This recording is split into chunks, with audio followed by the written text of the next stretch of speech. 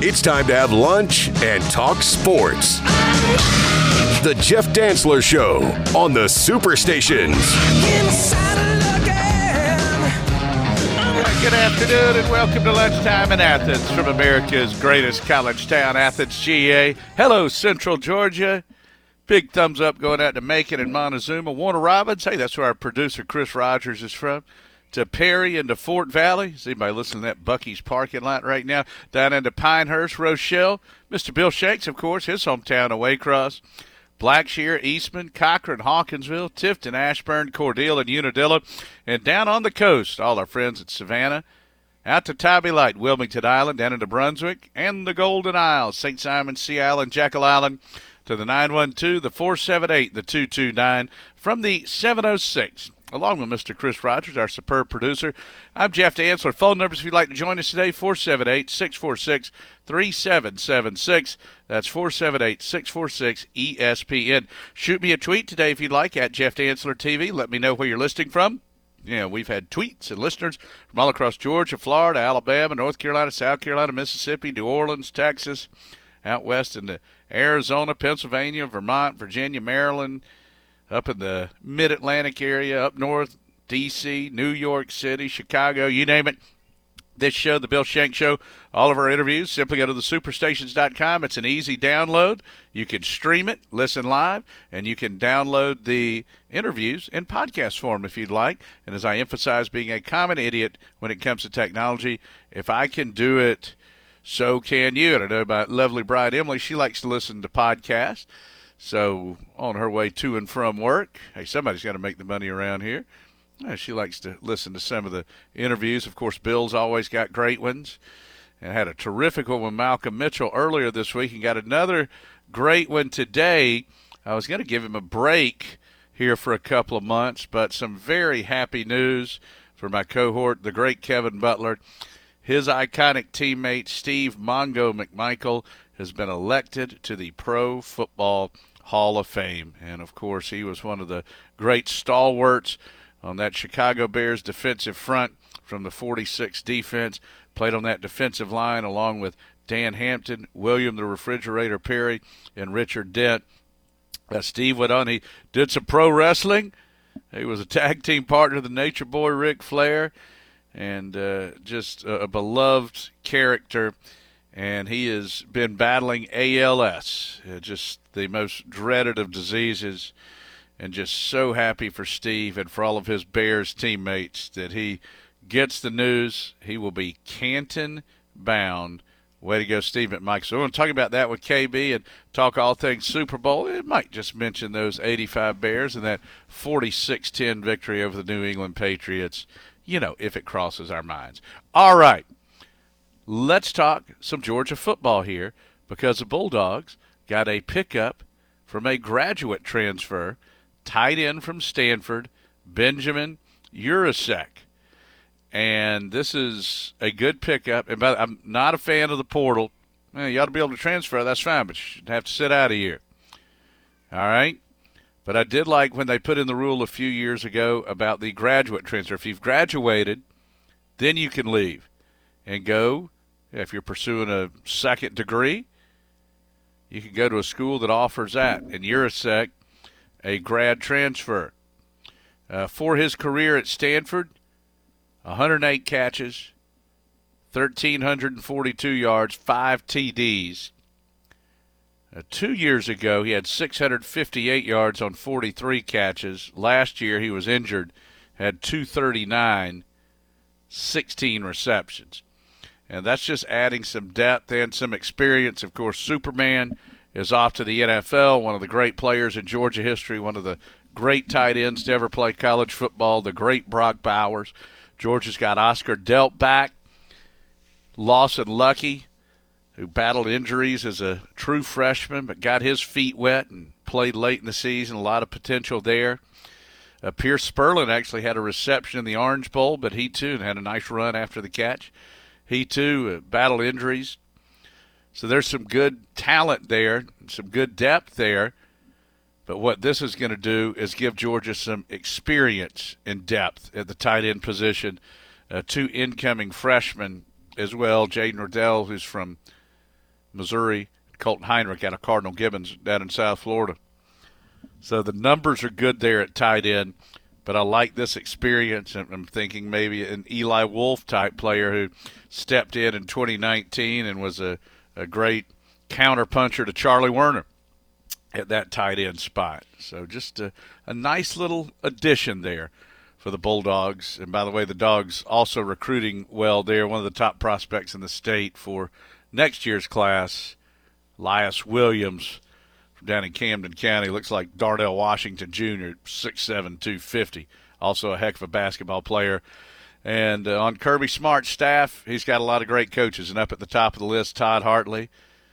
He's not just one of the best young coaches in the business. He is one of the best assistant coaches in college football and the best tight ends coach. And Todd just keeps assembling the talent. So, again, a very, very nice pickup here. In Stanford, they play a physical style of football, so you've got to think that he's going to fit in perfectly here at the University of Georgia with the Bulldogs. All right, Super Bowl coming up on Sunday. You know, we've talked about it ad nauseum with the San Francisco 49ers. They've been the most consistent team in the NFC over the last half decade. Second Super Bowl trip in the last 5 years. 4 trips to the NFC Championship game over the last 5 years. And it's a rematch of the 2019 season with the Kansas City Chiefs. And, of course, for Kansas City, 4 Super Bowls in 5 years. As you know, only the New England Patriots from 14 to 18 did that. The Patriots won it in 14, 16, and 18. And now Kansas City trying to win it in 19, 22, and 23. Trying to make it 3 out of 5 and to become the first team to repeat as Super Bowl champions since the Patriots back in 2003 and 2004. 5 Georgia Bulldogs in this Super Bowl, including Charlie Werner, who had a tremendous NFC Championship game for the San Francisco 49ers.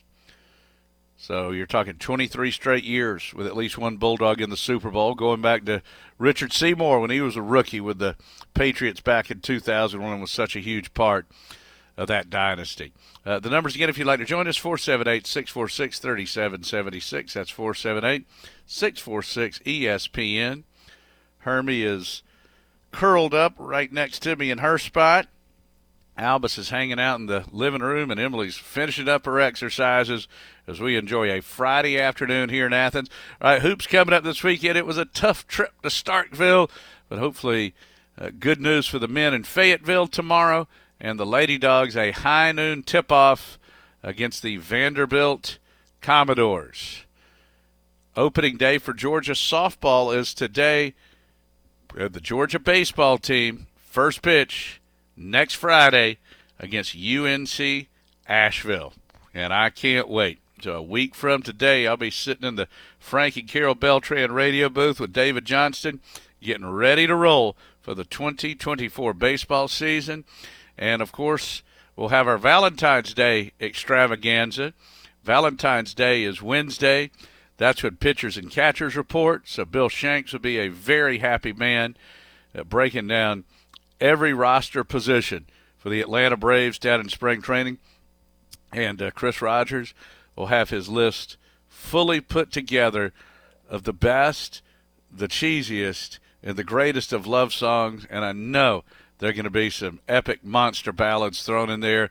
I would like to especially request The Flame by Cheap Trick. Thank you very much. All right, thanks so much for being with us here today. I'll check the tweets here in just a moment. Thank you to J. Rad. He is a great listener and a great Georgia fans. And, here's the good one. He wants me to ask KB how strong Walter Payton was in the weight room. That's pretty cool. And our buddy Cut said he actually had a class with him at Texas in 77, 78. Sat with him in the dining hall a few times. He was a beast. What a great player. And so happy for Steve Mongo McMichael. Big hello to my mom listening in Statesboro, my dad and my stepmom Patty over in Hilton Head. And in Savannah, my Uncle Joe got us dialed in on 104.3. And I'm quite sure that Milo, Ollie, Larry Legend, and Chardonnay Sharon, they've got their ears on down on the banks of Lake Sinclair. Sharon excited for a new high school football season to kick off next August. All right, having a great Friday afternoon here in America's greatest college town, Athens, GA. It's lunchtime in Athens here on the Superstations. Now, back to the Jeff Dantzler Show on the Superstations.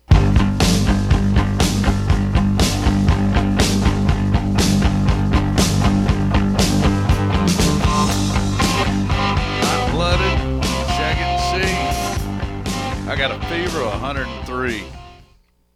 What in the world is happening in Las Vegas? Can you imagine? Vegas is always over the top.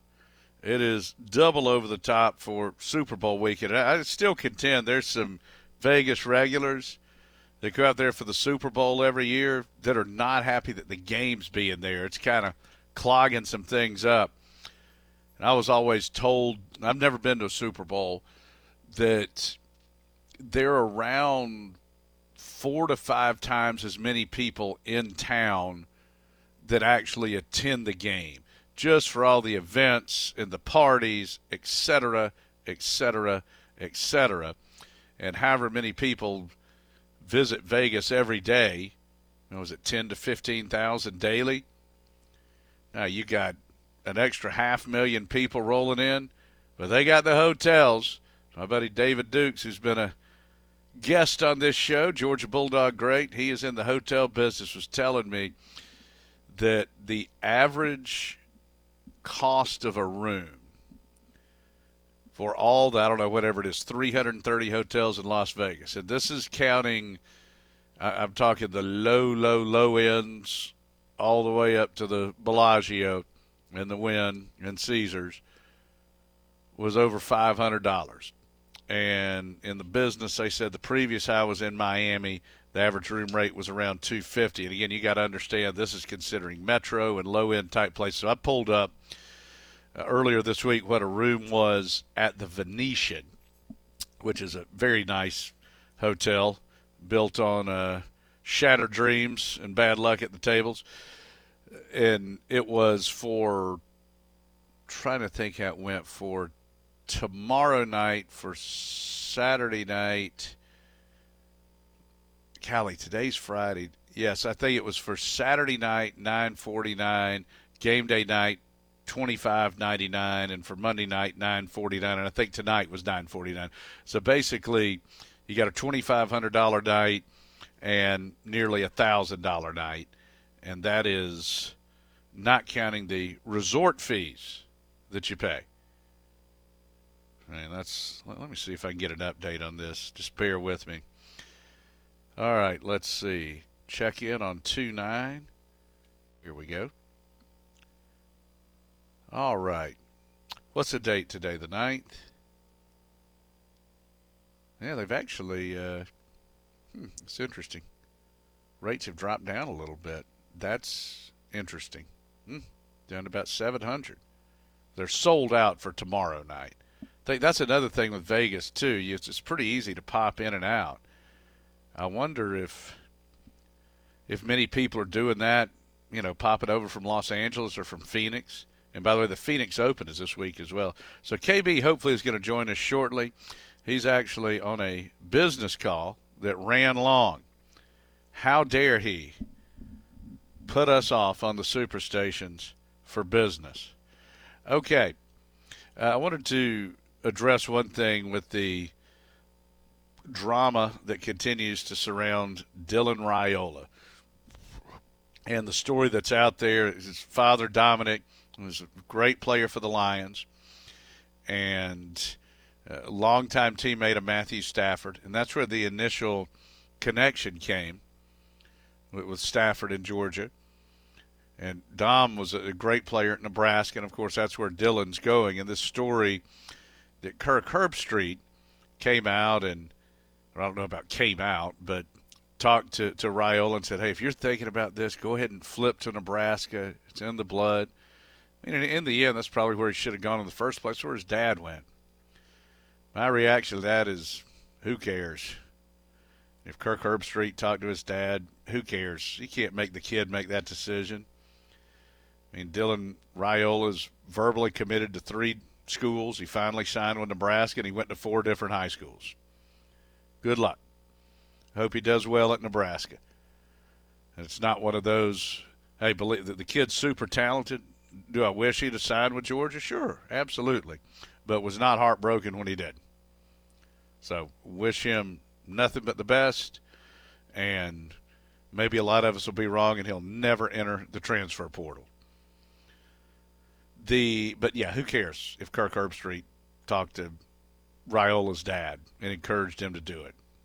He can't make him do anything. So, if you don't like Kirk Herbstreit for whatever reason, that's fine. But I wouldn't lose a wink of sleep over this. I would promise you that Kirby Smart's not.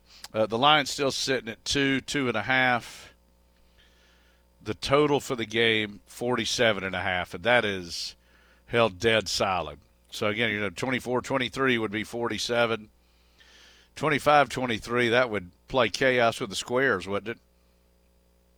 To have a 5 thrown in there. That's good if you get to 35. So, 27-23, 27-24, 24-21. I think the game's going to go over. Just when you talk about the height and playing on a fast track like this, kind of compare it to what you see in the major bowl games that are in domes or an SEC championship game. And these teams both have terrific defenses. I would say Kansas City's is very, very, very good, and the 49ers is great.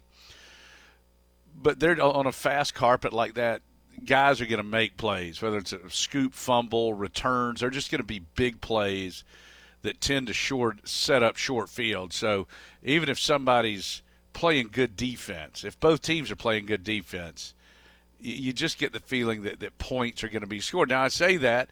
There's always the 13-3 game with the Patriots and the Rams, and maybe it'll be something like that. A big key, I think, just breaking it down, big picture, is going to be the Chiefs' run defense. As you know, the 49ers are going to try and run that ball, and McCaffrey is the lead dog. And I would imagine, let's see, I'm going to pull up the MVP odds. I would think he is the second best bet to win Super Bowl MVP behind Mahomes. Okay, here we go. Super Bowl MVP odds. All right. Actually, he's third, so Purdy is second. My thinking is for San Francisco, and Purdy's going to have to make plays for them to win.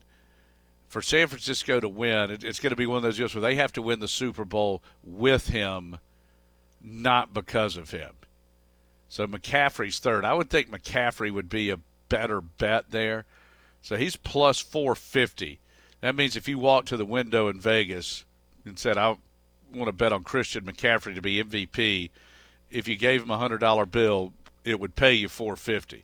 So if McCaffrey wins MVP, you'd walk back and you'd collect $550. Kelsey is the fourth favorite. But I just think for Kelsey, it's when I have a hard time seeing him winning it, not Mahomes. Deebo Samuel is fifth. And that's one where you could see Deebo winning it, kind of like Hines Ward, because he can do so many things. He could have a big run, a big catch.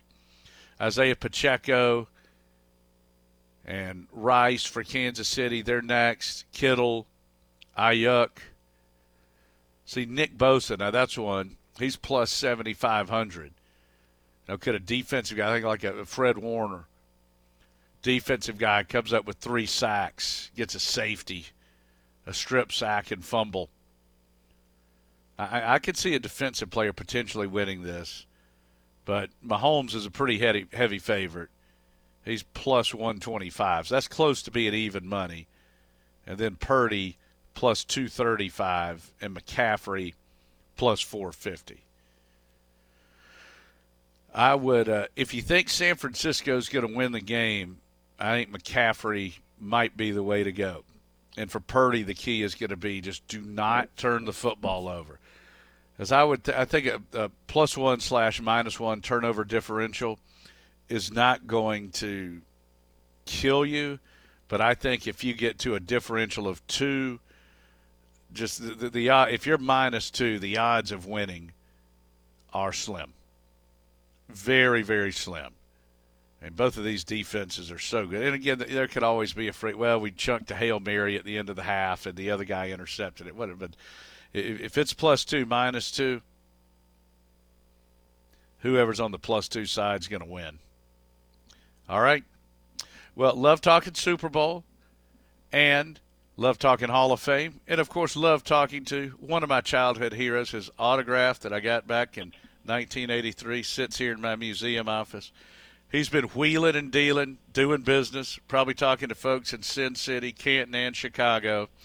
The legend himself, the great Kevin Butler, joins us. And, KB, congratulations to your good friend, the great Steve Mongo McMichael. He is Canton-bound. I know you and your Bears teammates. KB, you got to be over the moon. Well, we really are, Jeff. Great to hear your voice, and hope you're doing well. But, yeah, it was a very special night last night for Steve and for, more importantly, all his teammates and all the people that have supported him. Steve is truly in a battle for his life. He has ALS, and it's a very debilitating disease. But Steve has been fighting it, and I think one thing that has really kept his fight going for him mentally is the opportunity to make it to the greatest honor that you can have, being in the Pro Football Hall of Fame. And last night it was great to kind of be there with him streaming. When they announced it on TV, a lot of teammates were at the house. His wife, Misty, has really been the backbone of that push. And it all came through. I was just so proud of him because as a football player, there was nobody I ever played with that was tougher, that was more prepared to play his position than Steve McMichael was. You know, he was the consummate pro. He was all about just winning. And his kind of his mantra, what he did was, you had to go out there and it was a physical fight, and you had to beat your opponent down, and he did that. He did that as good as anybody did between the 80s and 90s. And last night, all the former players and writers and everybody took a look at it and said he deserved to be in, and named him into the class. And it was a big cheer went up. You could see a little bit of movement in Steve's face. He knew what was going on. He can hear. He understands everything that's going on around him. He just can't get involved in that. But he certainly has his brain and his ears, and he certainly has feelings. And you can see he was moved last night. And I think that's a great example and how that determination and that toughness, what he had as a player, and how in many ways this drive and this goal of getting to pro football's ultimate destination there has kept him going. And when you and I were talking about it, when he was up for it, I guess we were talking about this towards the end of the Bulldogs season there, and just saying, my goodness, I hope it goes through this year. Because he is just fighting the most dreaded of diseases for somebody who did so much for the game, who was such a great character. You want him to be around when he gets that award. So I'm just so happy. Like you said, Kevin, not just for him, but for his family and to all of his teammates. And you guys are so close-knit. I mean, in many ways, it's like a great class from a college team that you all got to see him experience that joy. Yeah, I think that's what we all knew. Steve was probably my closest friend on the team. Not only was he a great football player, but every Christmas he would be at my house dressed up as Santa Claus on Christmas morning and freak my kids out. And he didn't have children at the time, but you knew he was going to be that kind of a father, and he certainly has a young teenage daughter now that is by his side and has helped take care of him. And it was unfortunate that, he can't be as active as a parent as he would love to be. That disease has taken that away from him. But to give great memories for the family, for his daughter, to be able to look back on what their father was, what their husband was, and know that his mind is still there. And it's just it's tough, but it was also just fun, joyful, a lot of laughing, a lot of highlights, and Steve was surrounded by his family and friends, and you couldn't ask for a better situation. When you get named to the Hall of Fame, you hope you are around family and friends and not sitting in a room by yourself. But it was a big night for Chicago. Not only did Steve McMichael get in, but Devin Hester. That I hear in Atlanta, a lot of people claim him as an Atlanta Falcon, though he wore a Falcon helmet for a little bit. The man was a Chicago Bear, and he'll go in as a Chicago Bear. KB, that team, not only was it so great, and I think what makes it so special to so many people, the characters on there. Of course, there's Walter Payton, the greatest running back. When I think about the players that just epitomize the greatness of the 85 Bears, Mike Singletary. You had Jim McMahon at quarterback, quite a character. The phenomenon of the fridge. KB, literally from your mullet to your foot, a huge part of that team. In many ways, though, and I think about guys like Wilbur Marshall and Dan Hampton and Richard Dent and Otis Wilson, so many great players there. Did Steve McMichael, though, just epitomize this team and what the 85 Bears were all about on and off the field, as much as any player on that great team? Yeah, I mean, he was that consummate pro. I mean, he was the guy that anything he could do, he would do to help the team. A lot of people don't know this. Steve was my backup place kicker. As funny as it may sound, we had the square toe always in the kicking bag in case something happened, and Steve would step out there and assume the kicking role. And there was a couple of preseason games where he enacted that and kind of tapped the other kicker on the shoulder and said, "I'll be doing this one." And then as a kicker, you turn around and you look at Steve McMichael and you say, "Yes, sir." I mean, what are you going to say? You go, I hope you make it. But he was always there. He was the guy that did 550 on the bench press, and he would do close grip. So what that means is everybody always gets in that bench press position. Your arms are out wide. Well, he would come in to where his thumbs touched. Oh boy! And do 550 from a close grip. Do 5 pushes at 550 and then get off, and he'd just flex that arm and ask me to pinch the back of his arm. And, it was like trying to pinch a steel pole. Nothing was going to give. And he says, that's where I've got to hit guys. If my arms are way wide, that means I'm on my back trying to push somebody off of me. My physical part comes from inside out. And he worked on that. Certainly not as technical as they are now with all the, everything you do to make yourselves a little better. I mean, Steve was kind of old school, and he knew how to get himself into the best shape possible, and he did it. And, fun part, he gets done with football, turns around and jumps in the WEW, and he's one of the 4 horsemen with Ric Flair, and had a crazy, probably 10 or 12-year run in the wrestling world. And, he lived a full life. That's one thing he always said before he got to the point where communicating is hard. He always looked at me and said, "Don't ever treat me different. It's going to be me inside. Just I'm not going to be the guy that I used to be, but I've worn my body out already." So he wasn't scared about that. He wasn't fearful of that situation. He took it on just like he took on every challenge that he had from the day he was let go as a rookie by the Patriots until he retired with the Green Bay Packers of all teams. I have to throw in this story as well, KB. We were on the field prior to one of the SEC championship games, and the nature boy himself, the great Ric Flair, was down there. Next thing I know, you're up talking to him, and you guys are doing a FaceTime call with Steve McMichael. That could have been a TV show all in itself there. Kevin Butler, Ric Flair, and Steve McMichael. That was pretty epic stuff that day.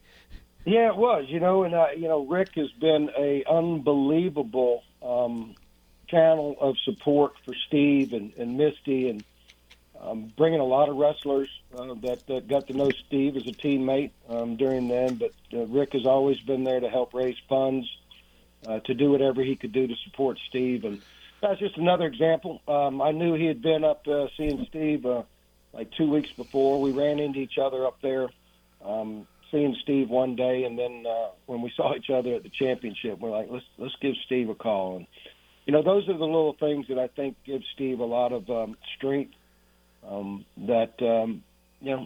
He's remembered, he's appreciated, and his friends are always there to love on him and hold his hand and just let him know that you support him, because that's about the only few ways you can do it.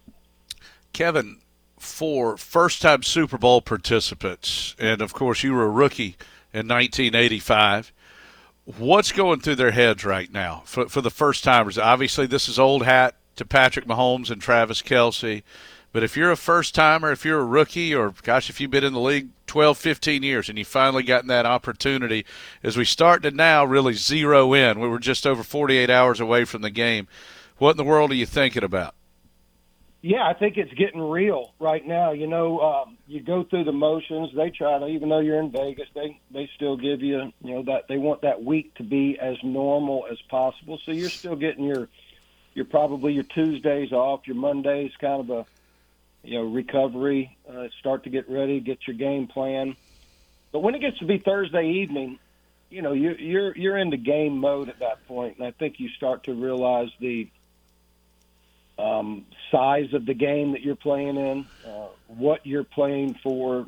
You start to recognize that you have that opportunity that you dream about from a young kid, and especially as a rookie, you start to talk about and you start to try to get in your mind that you're going to have the perfect game. This is a game where you need to have a perfect game, and does that always happen? Absolutely not. But I think when you go in as a player and you're demanding perfection of yourself to where it's a productive demand, not a something that would deter you or make you nervous, but the opportunity to be perfect on the biggest stage is something that can make or break you, to be honest with you, and that's something that you just don't know how many shots you'll get at it. I got one my rookie year.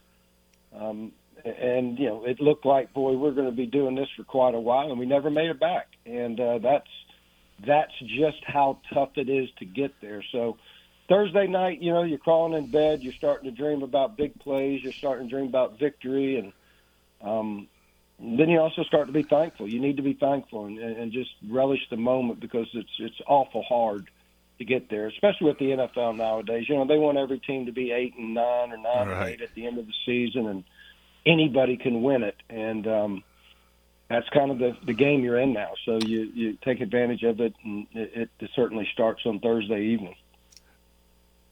When you were laying there in bed the week of the game thinking about it, were you thinking, all right, I want this to come down to me making a kick to win the game? Is there a part of you going, hey, I hope we beat them 46-10, and that's what happened?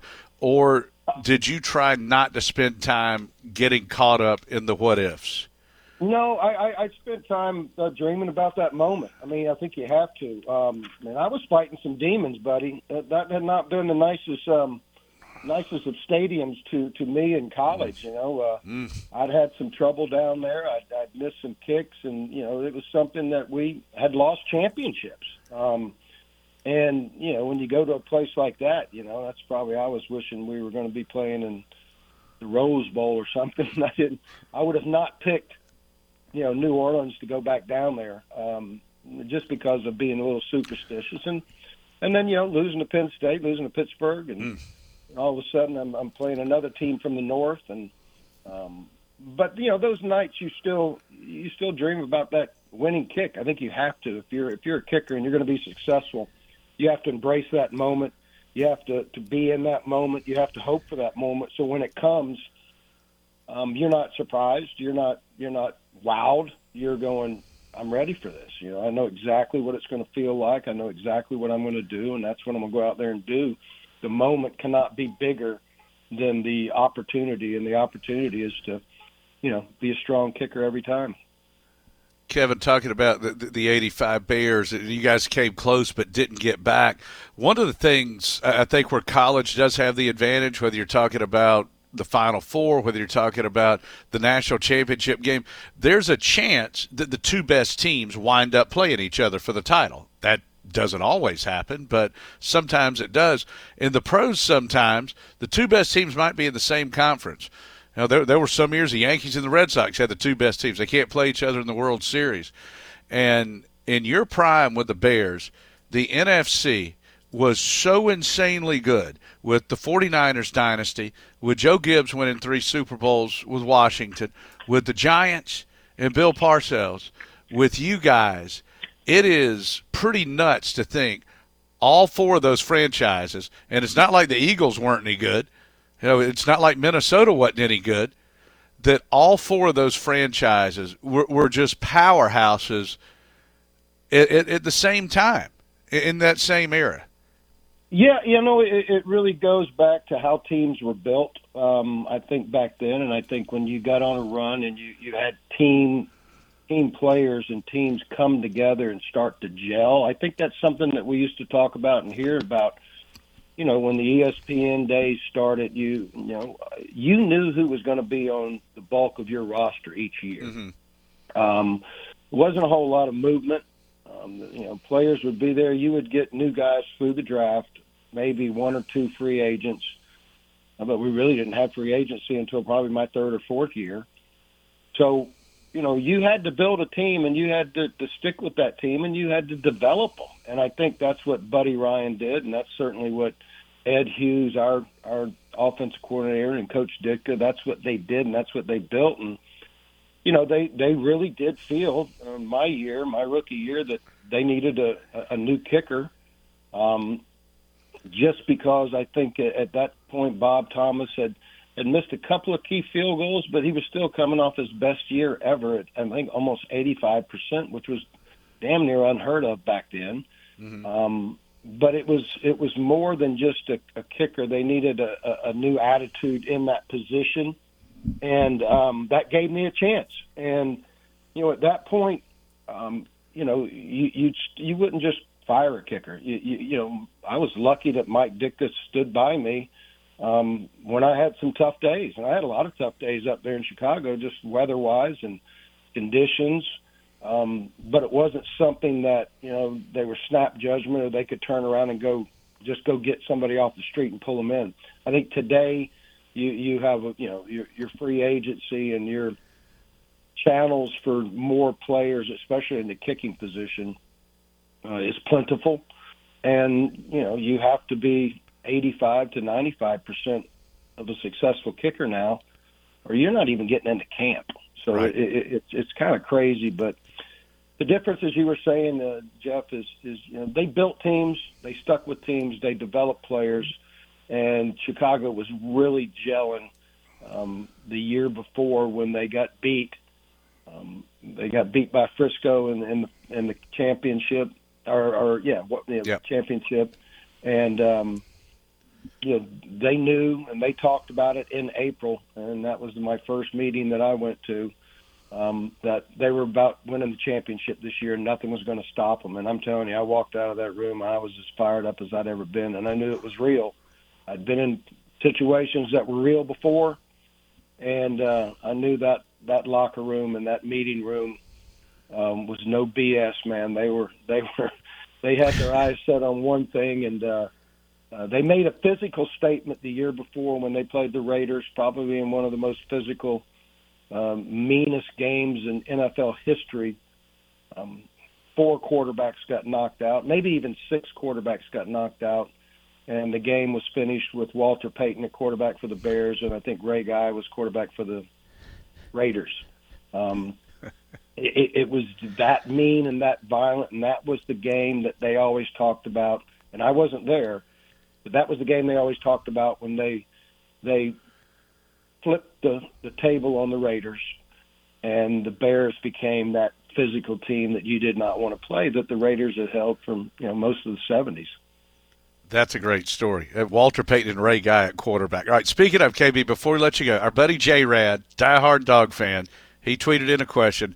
JD, ask KB how strong was Peyton in the weight room? I don't think I ever saw him there.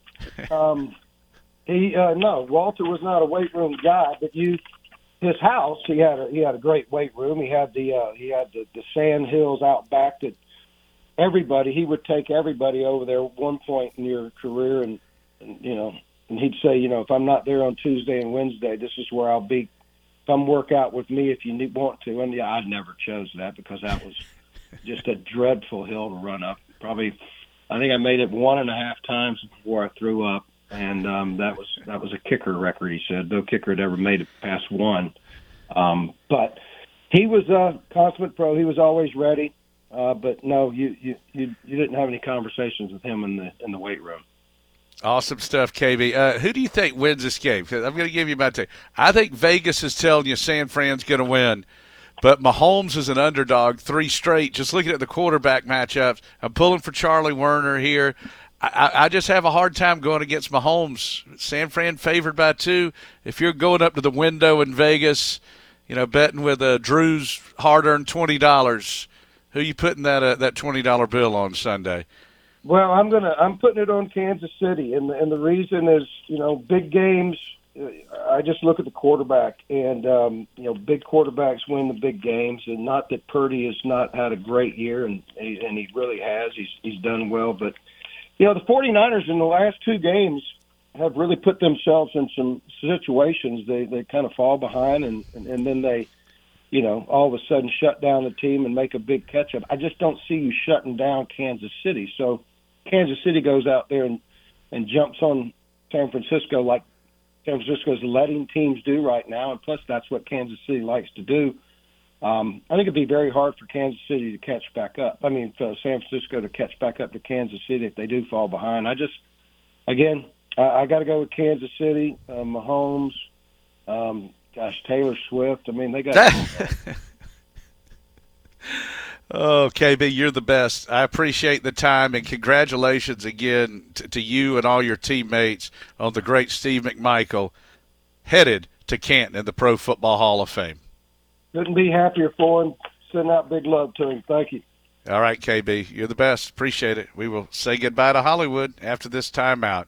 Great stuff, as always, from the rookie scoring record holder from the Super Bowl, the one and only Kevin Butler. Scored 14 points with 3 field goals and 5 PATs in the 46-10 victory of the New England Patriots back in January of 1986, almost 40 years ago. How about that?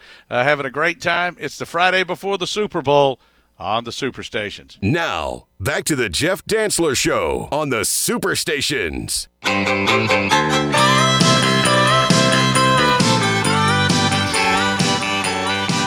Chris, you might have me.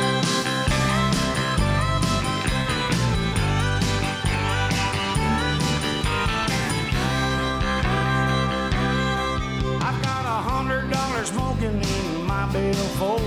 I know I ought to save it, but it's burning a hole right through my pocket and into my skin. Come Monday morning, I'll be broke again. It's finally Friday, I'm free again. I got my motor. That John Anderson? Nope. Who you got? George Jones. George Jones, the possum. Good stuff. That is great. George Jones. Good stuff. Not quite as strong with the country. Pretty good. But obviously, you threw a fastball past me right there.